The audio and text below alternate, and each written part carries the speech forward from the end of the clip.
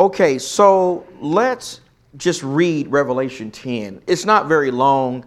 I think it is good to just kind of read these chapters during our time together, just because they can be a little confusing. So I don't think we can read them too much. So let's just read together Revelation 10.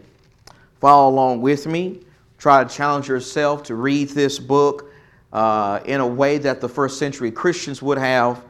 Don't spend all your time trying to break everything down to where you miss the main point of what's being said.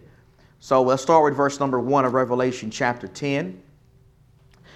The Bible says, John the apostle says, I saw another strong angel coming down out of heaven, clothed with a cloud, and the rainbow was upon his head, and his face was like the sun, and his feet like pillars of fire. And he had in his hand a little book which was opened. He placed his right foot on the sea and his left on the land, and he cried out with a loud voice as when a lion roars, and when he cried out, the seven peals of thunder uttered their voices. When the seven peals of thunder had spoken, I was about to write, and I heard a voice from heaven saying, seal up the things which the seven peals of thunder have spoken, and do not write them.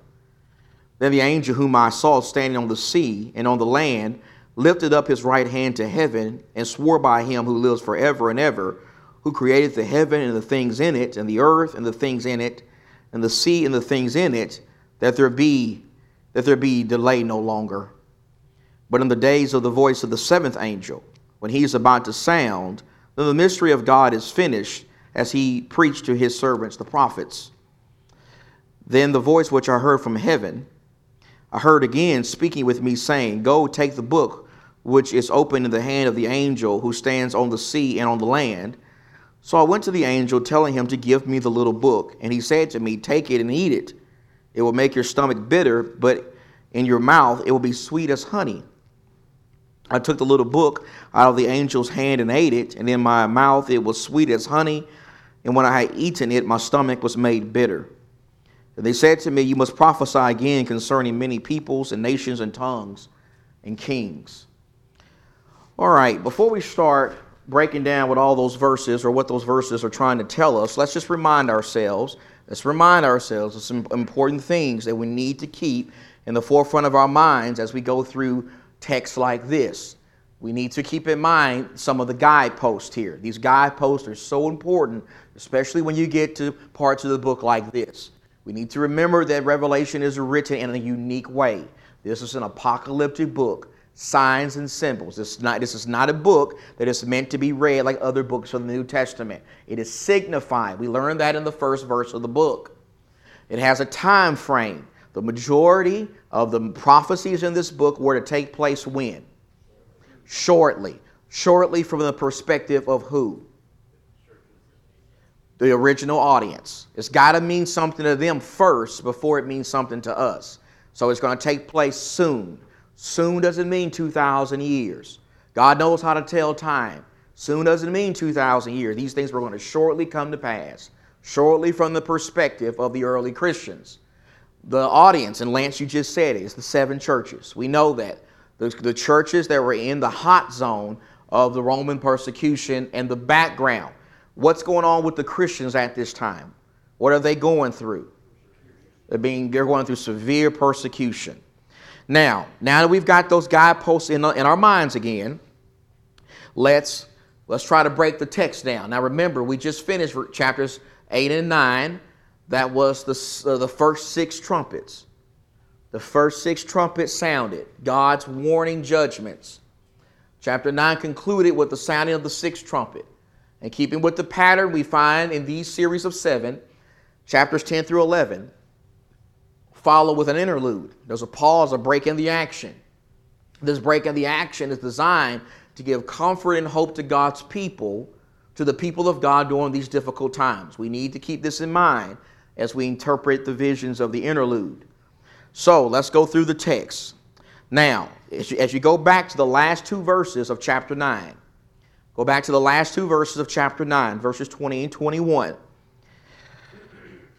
Did the people, after the first 6 trumpets were blown, Okay?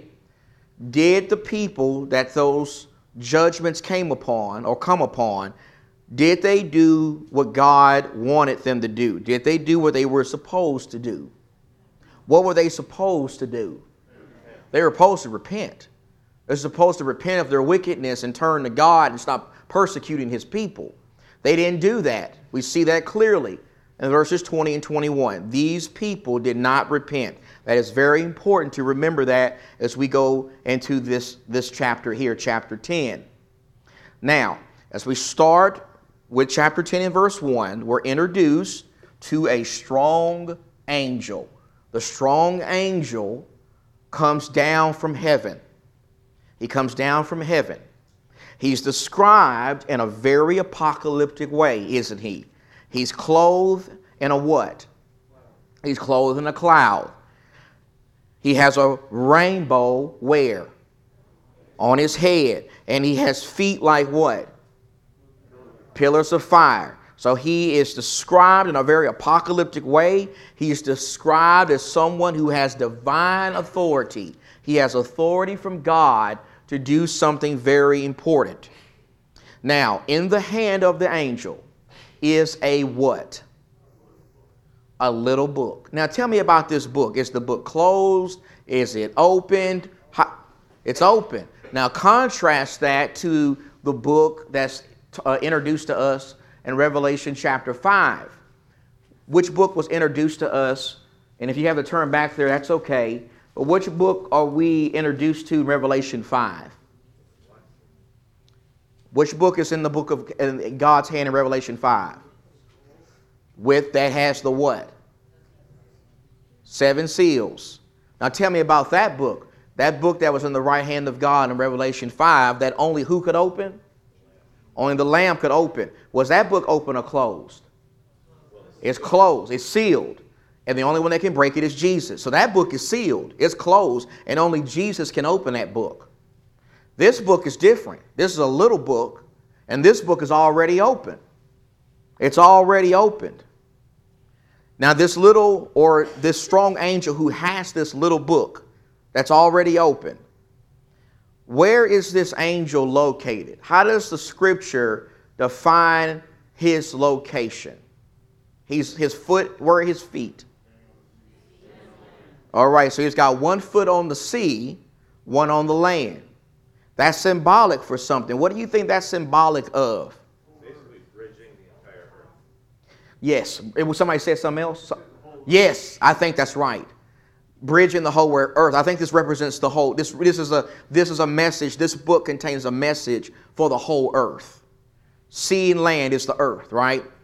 And I think that's what this is symbolic for. I think this signifies, at least some scholars suggest, that this signifies him having 1 foot on the sea or in the sea and 1 on the land, that his message is going to be for the whole earth. It's going to be for everybody. Yes, sir, Brother Dunn. I don't want to get ahead of you. Don't go too, yes, please don't. We need to keep this in mind when we get to the feast. Yes. One on land, one on Yes. Oh, no, that's fine. We can go that far. That's fine. People will forget what you said by the time we get there. No, you're right. No, that's good. That's good. That's right, sir. Absolutely. This is the same kind of thing, Don. You're right about that. So remember that. So you guys are right on the money with this, at least in my view. I think he's got a message for the whole world, sea and land. Now he's going to cry. And he's going to cry loud. And his cry is going to be like a what? Verse 3. Like a roaring lion. He's got a powerful voice. He's got a powerful roar because he's announcing something. He's announcing, and listen carefully, he's announcing more judgments from God. That's what he's announcing here. He's announcing more judgment from God. He is shouting like a lion, and as he shouts, 7 what utter their voices? 7 peals of thunder. 7 peals of thunder utter their voices. 7 peals of thunder speak, but are we told what these peals of thunder actually say? We're not told. We don't know. We still don't know what they said. And why are we not told what they said? God said, I don't want it to be known. God said, don't tell it. They spoke. They said something, but God did not want their words disclosed. Now, here's my question, and look at the text carefully. Why didn't God want their words disclosed? Because the scripture says, at the end of verse 3, the 7 peals of thunder uttered their voices. And John was about to write what they said. But someone told him, no, don't do that. A voice from heaven said, do not do that. Now, why do you think God doesn't want that revelation given? Oh, Gary, you said exactly what I wrote down. He's fed up. He's fed up. I don't want it. I don't want it said. I am fed up with these people. That's exactly right. He's fed up with Rome. He's fed up with these enemies. He's given them enough time to repent. And now, guess what's coming? A storm. In a storm, yes. Yes, a storm. That's God's storm is coming. God's storm is coming. The warnings are over. No more warnings. Look at verse number 4. Look at verse number 4. When the 7 peals of thunder had spoken, I was about to write, and I heard a voice from heaven saying, seal up the things which are the 7 peals of thunder has spoken. Do not write them. This is God fed up here. And is it a good thing when God is fed up with you? That's never a good thing. That's the end of you. That's exactly right. Brother Lance, go ahead, sir. So whenever John was about to write, what that implies to me is John understood what they said. Yes. And my thoughts were that apparently, or maybe that was for John and John alone, or that whatever they were said, that he was not to write it down for people in the future. Maybe that was a message he was to deliver orally, but that's purely speculation. Well, let me tell you why I think John was not allowed to say this. It's because... My main point, though, is John understood. No, he understood it. Yeah. No, that's absolutely right. But here's the thing, to go with what you're saying. The reason why John was not allowed to say it is because that message was an insignificant message now. And let me explain what I mean by that. Look at verse 6, because Lance, this goes right in, what you're saying goes right into what we're going through in the text here. Verse 6 is the key. The 7 peals of thunder. John understands them. John's about to write them. Okay, Lance? But the question is, what do they represent? Well, they represent something that God doesn't want to execute. They represent an insignificant message now. They represent more time God was going to give them. God was going to give them more warning judgments. But God changed his mind. Can God change his mind if he wants to? Absolutely he can. He's like, no more warnings. Because the 7 peals, remember the first 6 trumpets, what did they represent? Warning judgments. They were warning judgment. They were a revelation of warnings that God was going to give the people. And the 7 peals of thunder were going to be more warnings, more time. But God says, no, you're not going to get that. You're not going to get that. That's over. You don't get the 7 peals of thunder. Don't even write that down. They're not going to get that. I'm fed up now. I'm fed up like you said. So let's look at that. A promise is made. The angel swears. He swears by who? Verse 6. He swears by God. A promise. That's what I mean when I say swear. A promise. He swears by the God who created all things. The one who is really in control of all things. Not Rome. God's in control. He swears by God. He swears by who God is. He says that since the people would not repent, look at the end of verse 6. There will be what? No more delay. You see that? No more delay. No, I'm not waiting anymore. The 7 peals of thunder were going to be more delayed.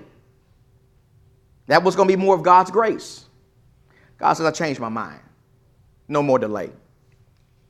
Let's get to the seventh angel now. God says, I'm going to bring him into play now.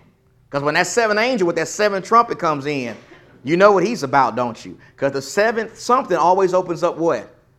Another series of seven. So the seventh trumpet, which represents, remember the trumpets represented warning judgments. That seventh trumpet is going to open up the seven bowls of wrath. And the seven bowls of wrath is going to be the end of the empire.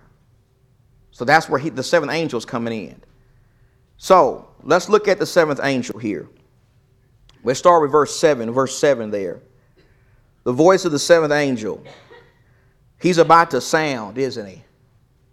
He's the toughest one of all of them. We thought those other ones were bad. Remember those other six? The seventh one was tougher than all of them combined. He's about to sound. And his message was going to be a message that was going to tell the tale on everything. The sounding of his trumpet, it was going to announce the final outcome. The final outcome to this battle.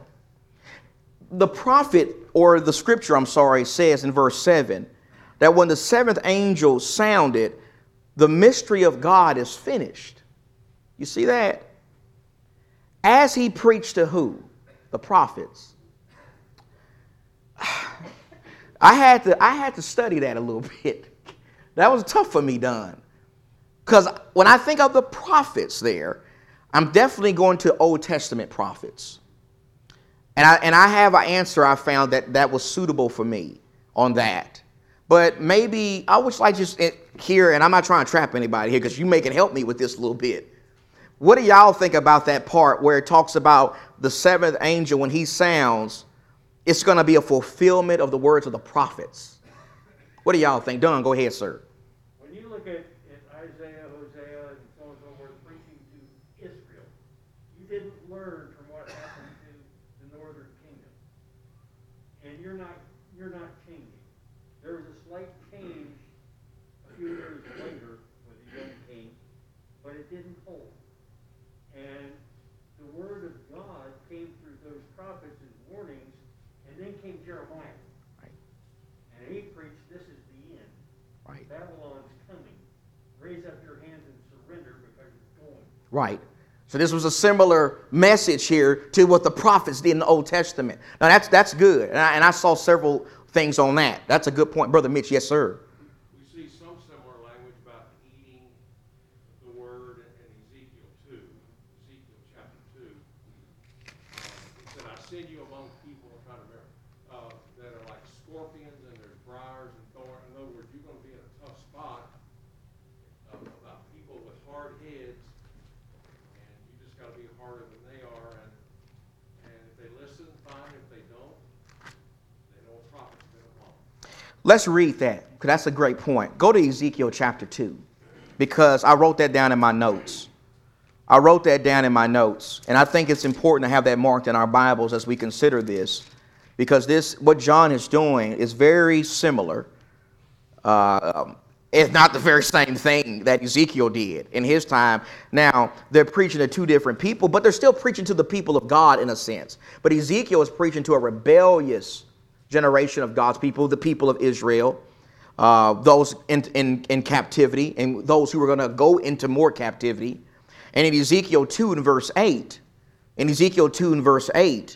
the Lord said to Ezekiel, now you son of man, and Ezekiel is commonly referred to as the son of man in this book. Listen to what I'm speaking to you. Do not be rebellious like the rebellious house. That's God's people at this time, Israel.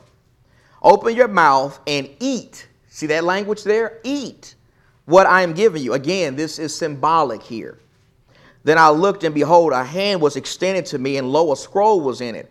When he spread it out before me, it was written on the front and back, and written on it were lamentations, mourning and woe. This is not a good message. It's not a positive Joel Osteen kind of message here. Chapter 3, verse 1, then he said to me, son of man, eat what you find. Eat this scroll and go speak to the house of Israel. Go speak to Israel. So I opened my mouth, and he fed me this scroll. He said to me, son of man, feed your stomach and fill your body with the scroll which I am giving you. Then I ate it, and it was sweet. Remember that from Revelation. There it is. It was sweet as honey in my mouth. Then he says, Son of man, go to the house of Israel, speak my words to them. So, Mitch, I agree with you. I think what you find here is exactly parallel to what's going on in Revelation. And I want to say more about that in just a second. Before I do, can I take y'all one more place real quick?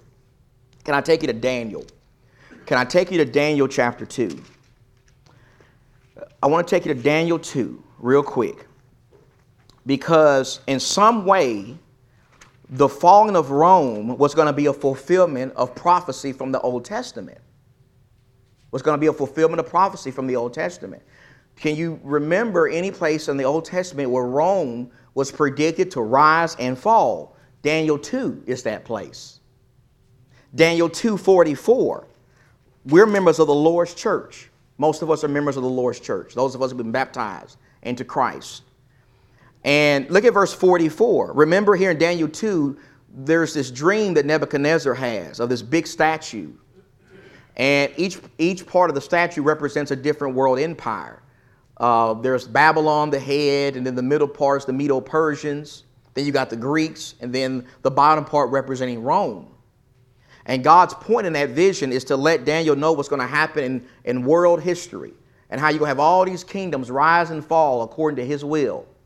But in verse 44 of Daniel 2, he says, in the days of those kings. Now, contextually there, the days of those kings is a reference to what is being talked about beginning in verse 40.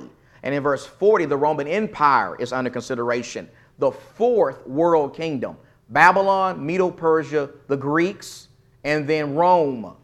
And in the days of Rome, the God of heaven will set up a kingdom that will never be destroyed. What's that kingdom?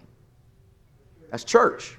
Isn't that what happened? Was not the church established in the days of the fourth kingdom, according to the New Testament? Remember, when the Old Testament closes in Malachi, the Medo-Persians are in control of the world. But all of a sudden, when the New Testament opens up, you got the Romans who are in control. So 400 years have gone by, and you've gone from Medo-Persian to the Greeks and Alexander the Great and his work, and now the Romans are in control. And the Lord set up his kingdom in Acts 2 in the time of Rome. So the prophecy came to pass. This kingdom will never be destroyed, and that kingdom will not be left to other people. It's going to crush, notice, and put an end to what? All these kingdoms. And it will itself endure forever. Now, the language there, just to make it simple, because we're going to run out of time tonight, but simply put, this language just means that God's kingdom was going to outlast the kingdoms of the world. God's kingdom is eternal. We don't go to battle as far as physical battle against the kingdoms of the world. We're engaged in a spiritual battle. We fight with the word of God.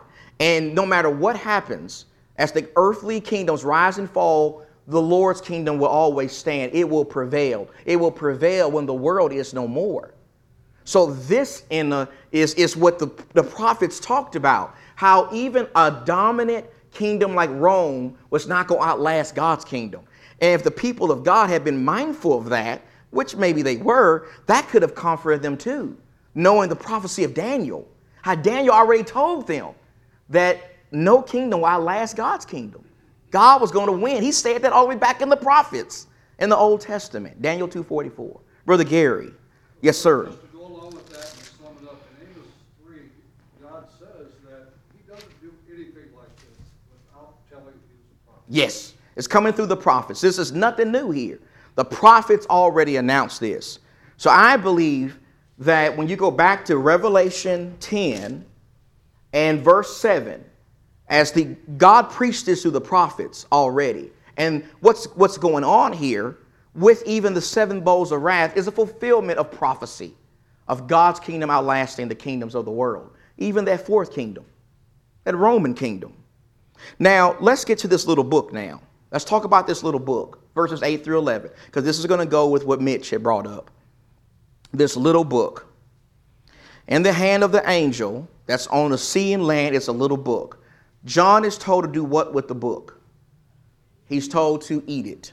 Eat the book. I want you to eat the book. Now, let's go through this slow. How was the book going to make his stomach feel? It's going to make his stomach feel bitter. We saw which prophet had a similar task. Ezekiel did. Ezekiel already had to do this. He did it back in Ezekiel 2 with Israel. So there's a huge sense in which John and Ezekiel did the same thing. But let me just say this. There's a huge sense in which we're doing the same thing today. Do we not eat?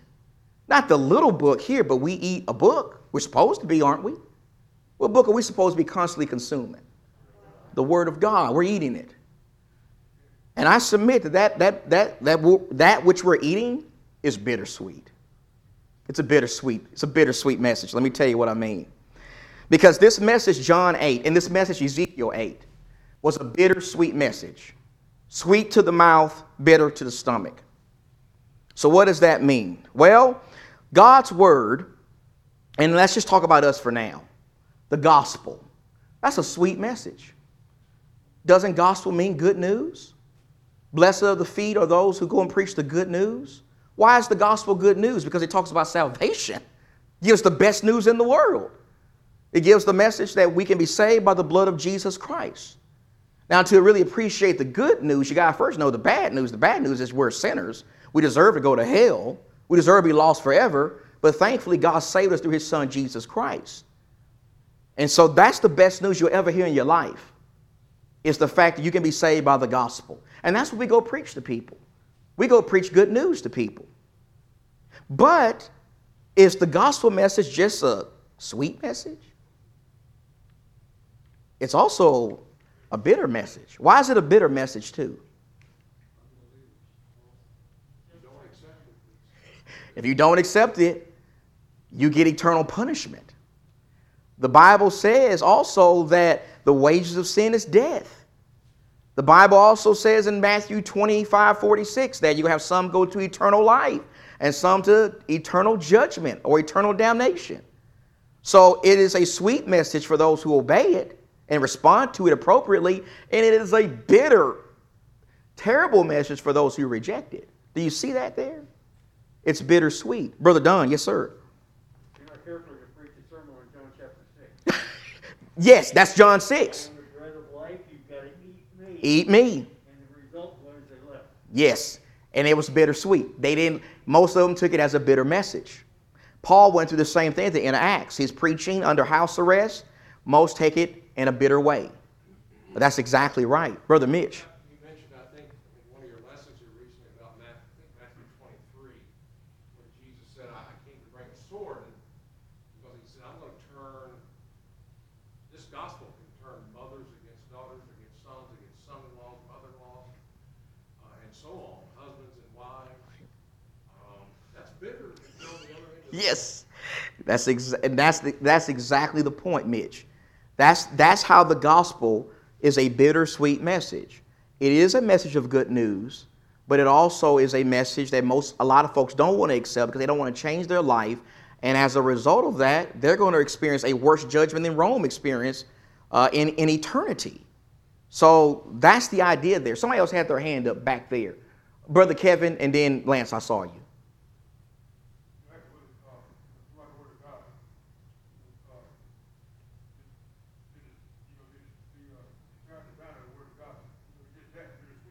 Right. Right.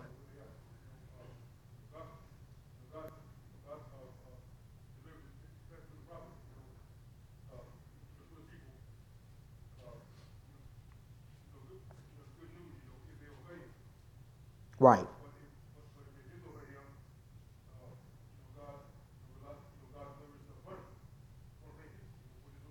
Right.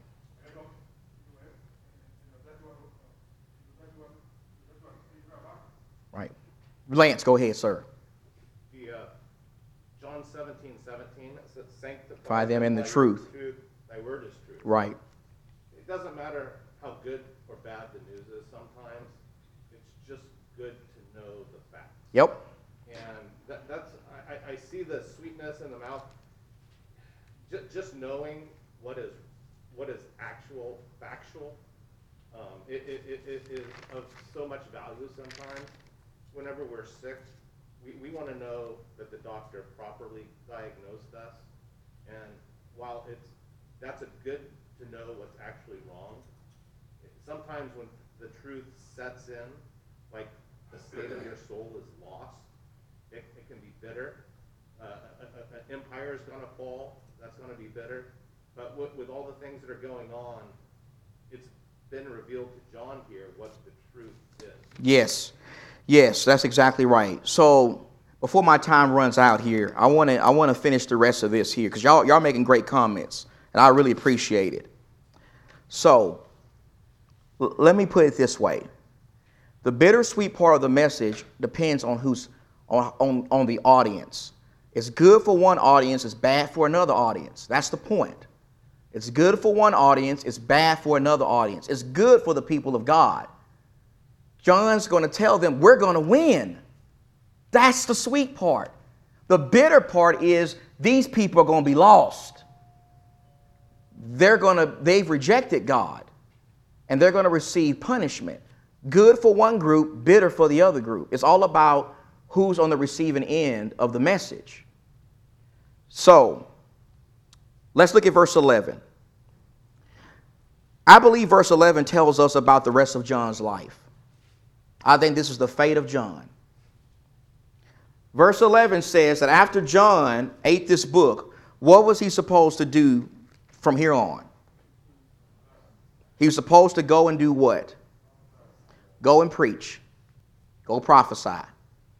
This message of Revelation, John, you're going to spend the rest of your life telling it. You're going to spend the rest of your life telling this bittersweet message. You're going to encourage God's people with it, and you're going to pierce the souls of those who reject it. That's what John's life is going to be about. It's going to be a bittersweet work. Brother Rick, yes, sir. Sean, something that I noticed was John was told, go back just a bit, go take the book. He didn't take the book. He goes to the angel and says, give it to me. Yes. The angel says to him, no, you take it. And after he took it, that's when he ate it. So this idea, I do think, you got to take it. You got to get into it. It's not going to be given to you. Right. You got to get into it. Yeah, that's a good point. That is an excellent distinction to see there. That is exactly right. So let's see if we can simplify this a little more.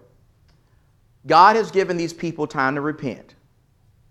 He sent judgments that were designed to cause them to repent. They refused to. God doesn't force people to serve him. That's not how he set this thing up. Now, could God force people to serve him? Of course he could. But that's not how he decides to do it. He decides to make a creation that will choose to love him. That's what he wants. And these people chose not to. They refused to repent. 7 peals of thunder symbolize judgments God could have sent. More warning judgments he could have sent, but he didn't. He said, I'm not going to do that. No more warning judgments are going to be given. From that we see that God is patient, but his patience has limits. His patience has run out. The little book contains information about the 7th angel about yet to sound. That's what the little book is all about. It's about what he's about to say. The 7th angel is the key. He's going to reveal the final outcome to this battle. And the little book contains his message. It contains the message of the rest of Revelation. And remember, this book is very different than the book of chapter 5. The book of chapter 5 was sealed and contained the overall message of Revelation, but this book is open and it contains more of a specific message. It contains the message of judgment upon the enemies. That's what this book contains. The message of the little book will be both good and bad. It's going to be a good message and a bad message. It's going to be good for the people of God. We're going to win. I'm going to tell you that. We're going to win this battle, but it's going to be bad for those who reject it. It's a bittersweet message. And let me just say this. For every preacher, every time we get in the pulpit and preach and teach, it's bittersweet every time. It's always bittersweet. It's sweet because I'm encouraging God's people, uplifting God's people, but it's bitter because a lot of folks reject what I have to say, and as a result, they'll be lost if they don't change at some point. It's always bittersweet. It's always bittersweet to preach on Matthew 19. and what the Bible says about marriage, divorce, and remarriage.